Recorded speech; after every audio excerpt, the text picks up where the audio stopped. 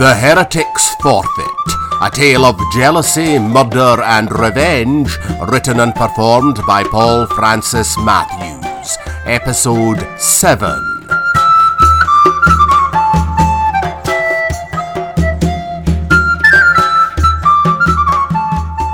Olivia's phone had started receiving alerts about Christopher Marlowe's newly discovered sonnet barely 20 minutes into the train journey from Cambridge back to London. Then the alerts on her phone stopped, because her phone was not charged up enough and had died. To make matters even more annoying, the train was stuck for 45 minutes in a siding just outside Stevenage. Meanwhile, Shakespeare was all alone in Olivia's flat. A film crew was camped in the front garden, and over the next hour and a half, Shakespeare watched as more and more film crews arrived, until soon the house was besieged by a plague of broadcast media journalists. They hammered on the door, and then the doorbell and the phone started to ring incessantly.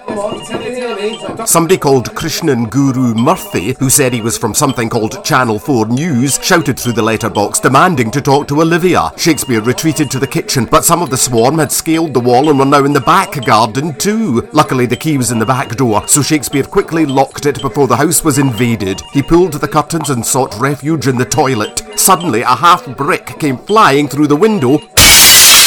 Then a hand came through the crack in the glass and pushed the lock handle open. The window frame slid up and a face appeared. It was Olivia. Mistress Olivia! Hello, William. Now listen to me. There's such a fearful clamour, what with loud knocking at the door and entreaties from without, the constant ringing of divers bells which offend mine ears with their hellish discord, and Krishnan Guru Murthy. Shut up and listen, William. I want you to bring that small cabinet in the corner over to here, then get on top of it and climb through the window. And do it quickly, because there's a taxi waiting and its meter's running. Shakespeare did as he was told and then dropped down into the little alleyway that ran along the side of the house. It led onto the street where the taxi was waiting. Just as Olivia and Shakespeare were about to climb into the taxi, however, the posse of journalists came round the corner and spotted them. With Krishnan Guru Murthy in the vanguard, they charged forward. Olivia pushed Shakespeare into the back of the taxi and then jumped in behind him. "Drive!" she yelled at the driver. "Drive where?" The driver yelled back at her. "Just drive around." "I can't just drive around, you've got to give me a specific destination." "Oh God, I don't know, I can't think." Shakespeare noticed above the driver's cab an advert for a certain popular tourist attraction. "Take us to the London Eye."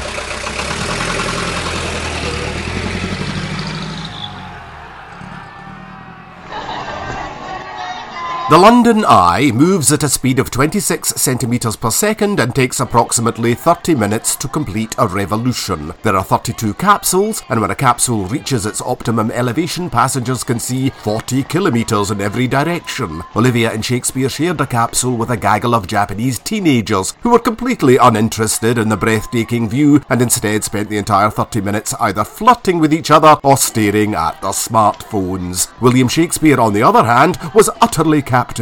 There was something touchingly childlike about the way he pressed his nose and the palms of his hands against the glass, and yet it only served to exacerbate Olivia's feelings of guilt. "I am so sorry, William. It's not that I didn't believe you, of course I did, but I just needed a second opinion. So I sent your sonnet to this old friend of my dad's.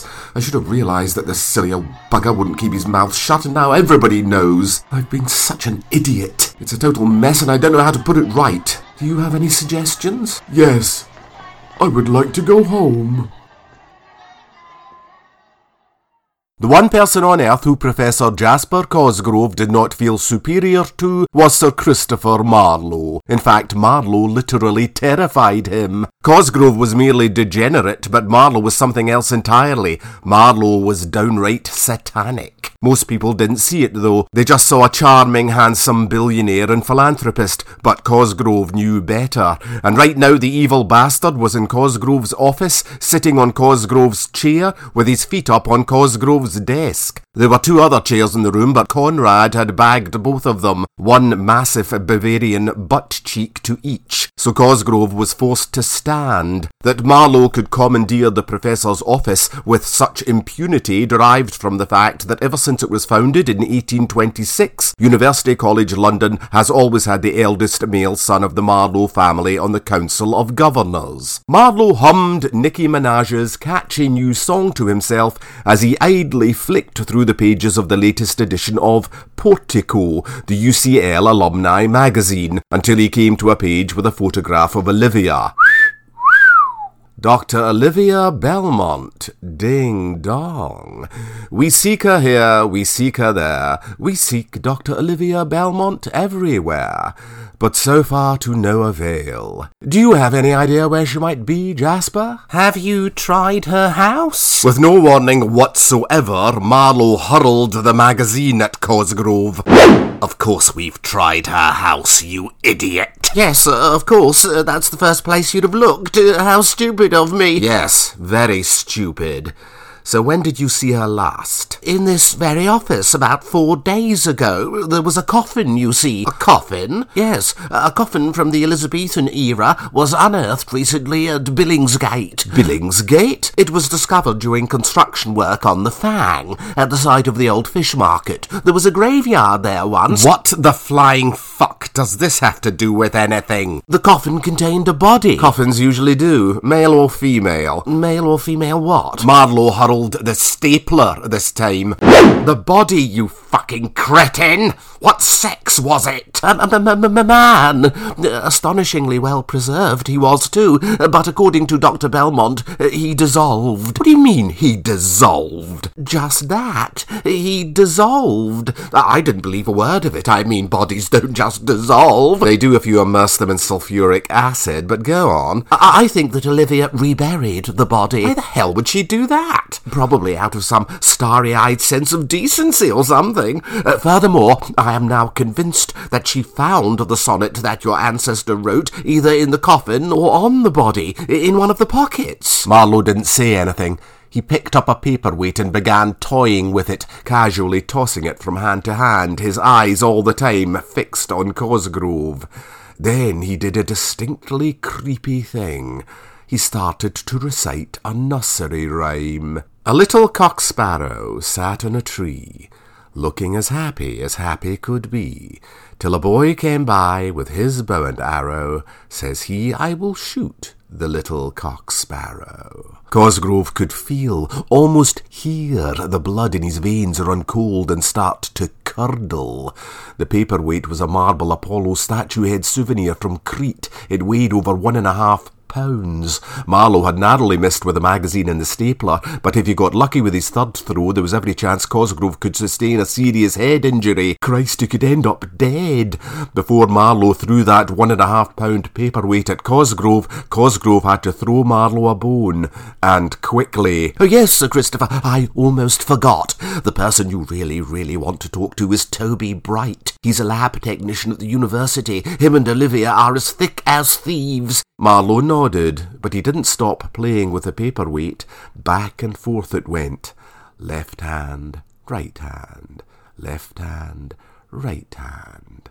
His body will make me a nice little stew, and his giblets will make me a little pie, too. Says the little cock sparrow, I'll be shot if I stay. So he clapped his wings, and then flew away. Right hand, left hand.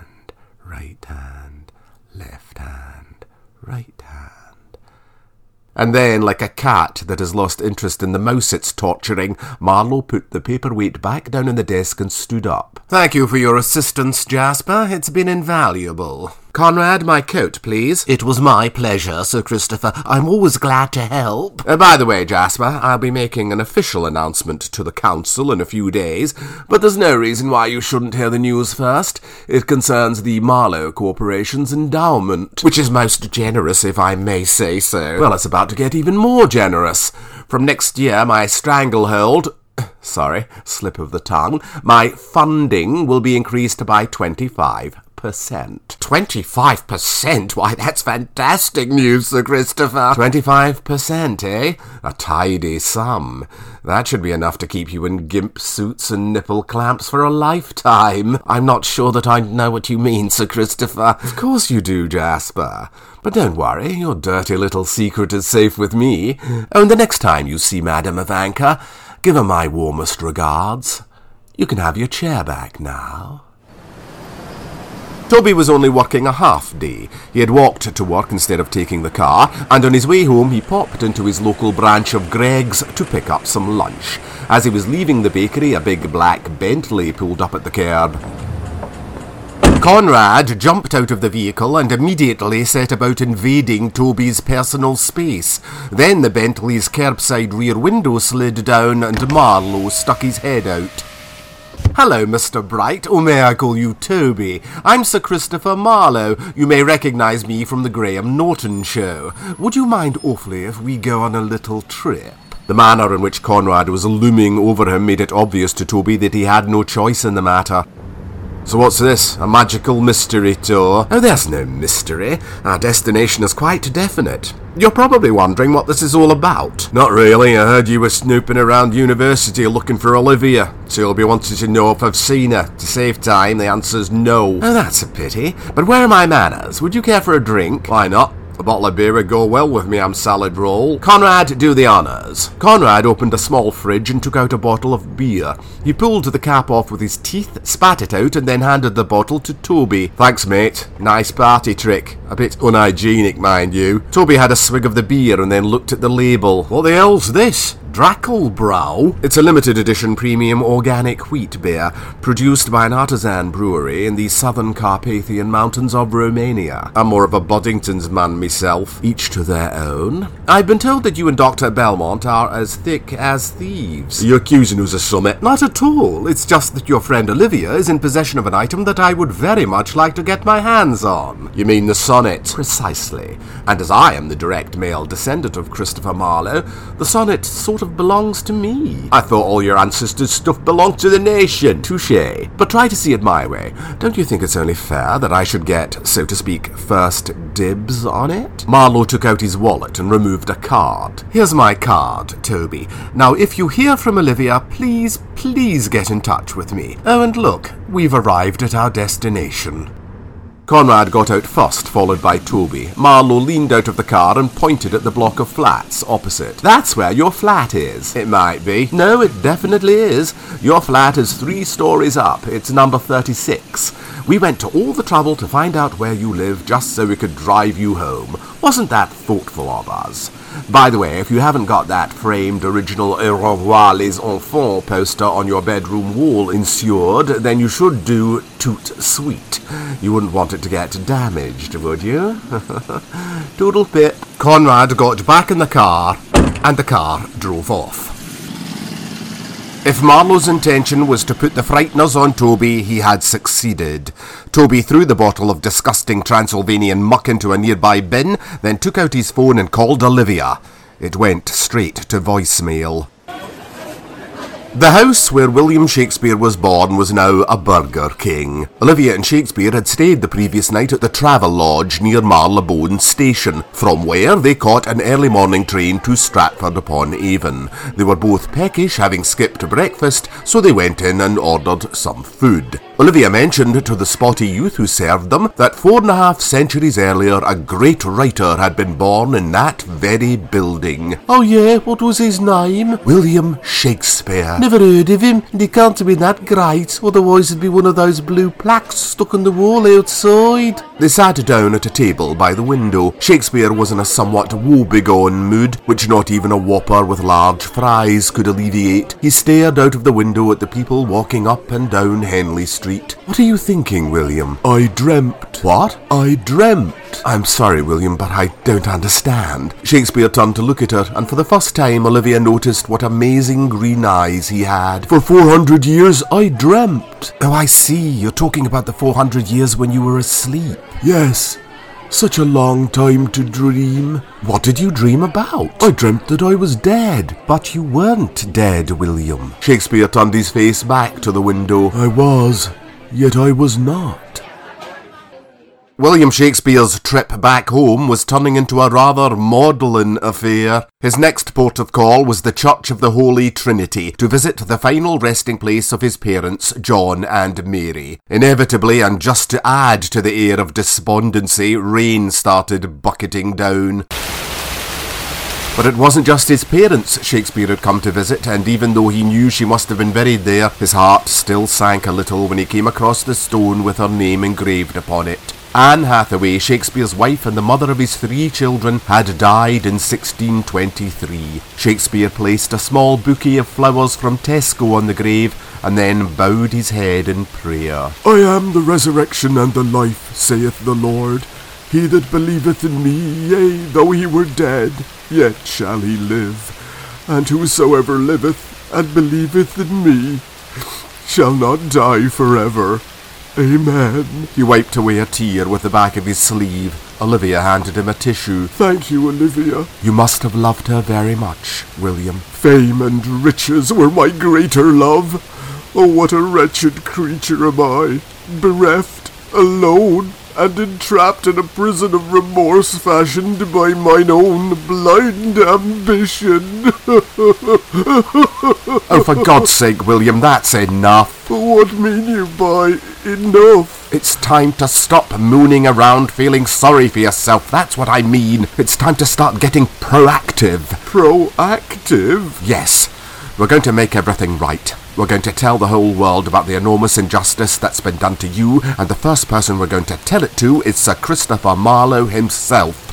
We're going to get the next train back to London. We're going to confront him with what his conniving, murderous bastard of an ancestor did, and then we're going to reclaim what's rightfully yours.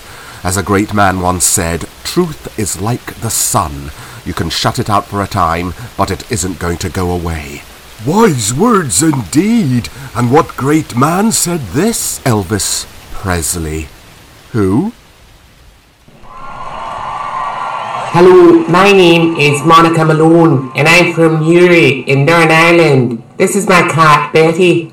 Say hello to Simon, Betty. Today, Betty and me are going to play a duet on the xylophone.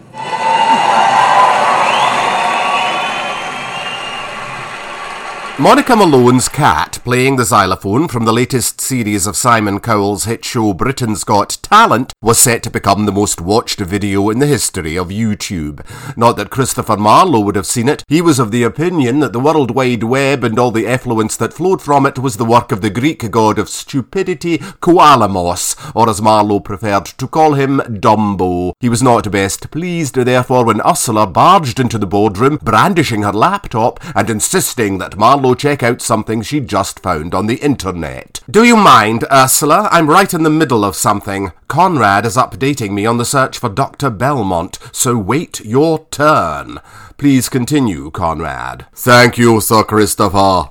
I tracked down the taxi driver who picked up Dr. Belmont from King's Cross Station after she had got back from her meeting in Cambridge with Professor Salinger. From King's Cross Station, he drove her to her house. When they got to her house and she saw all the reporters and people from Channel 4 News outside the front door of her house, she ordered the taxi driver to go around to the back of her house. Dr. Belmont got out of the taxi and returned a few minutes later with a young man. Oh, sorry. Did you say a young man? Yes. The taxi driver described him as being of average height and build with curly red hair. Curly red hair? Yes. Marlowe, who was sitting behind his desk, leaned back in his chair and stared at the ceiling. He had an eidetic memory and could recall every detail of Toby Bright's appearance. The young lab technician was also of average height and build, but the tufts of hair visible from underneath the baseball cap he had been wearing were dark brown. So who was this mysterious curly redhead? Shall I continue with my report, Sir Christopher? What? Oh, yes. The taxi driver then dropped them at the London Eye. And then what? And then nothing. We do not know where they went after that. This is the end of my report. Can I show you this thing on the internet now, Kit? His eidetic memory notwithstanding, Marlowe had actually forgotten Ursula was in the room. What? Oh, sorry, Ursula. I forgot you were here. I forgot where I was for a second. So what's this fascinating thing you found on the internet that you're dying to show me? I want you to look at this video on YouTube. Oh, for Christ's sake, Ursula, I have absolutely no interest in seeing a cat playing the fucking xylophone. It's not a cat playing a xylophone. It's something else. She clicked on a YouTube clip tabbed as Loonies at the Globe.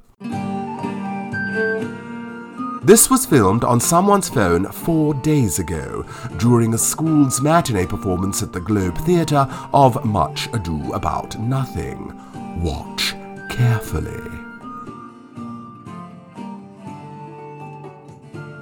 This is all terribly enthralling, Ursula, but what am I supposed to be looking at? Ursula paused the video. Check out the young woman who's just climbed up onto the stage. Look closely at her face. Marlowe had a good long look at the young woman's face. His eyes widened. Well, Kit, do you recognise who it is? Bloody hell. It's her. Yes, it's Dr. Olivia Belmont. Show me the rest of it. I want to see what happens next. Sib, you've got to get this on your phone. I'm already on it. What's she doing? She's trying to grab hold of the red-headed bloke. What a pair of loonies. The face of the red-headed bloke that Olivia Belmont was trying to grab hold of filled the computer screen. Marlowe's eyes bored into it, his hands gripping the laptop so tightly that his knuckles turned white, and then his face turned even whiter. Are you feeling all right, Kit? Your face has turned terribly pale. Marlowe didn't reply. His breathing became rapid, and then cold sweat started pouring in torrents from his brow, and then his whole body began to shake uncontrollably. Oh my God!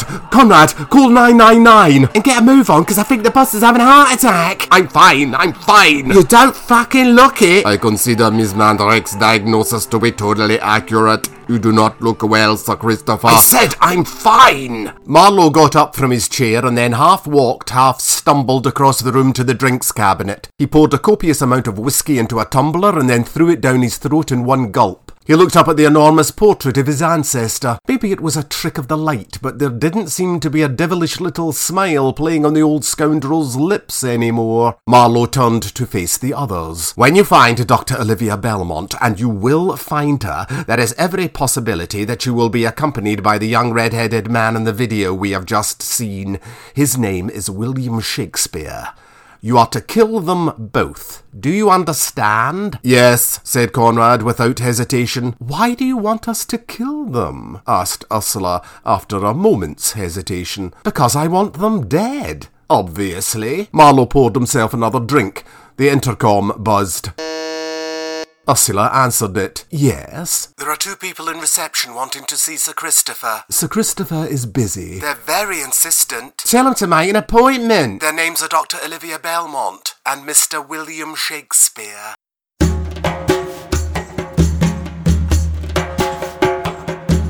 The end of episode 7 of The Heretic's Forfeit.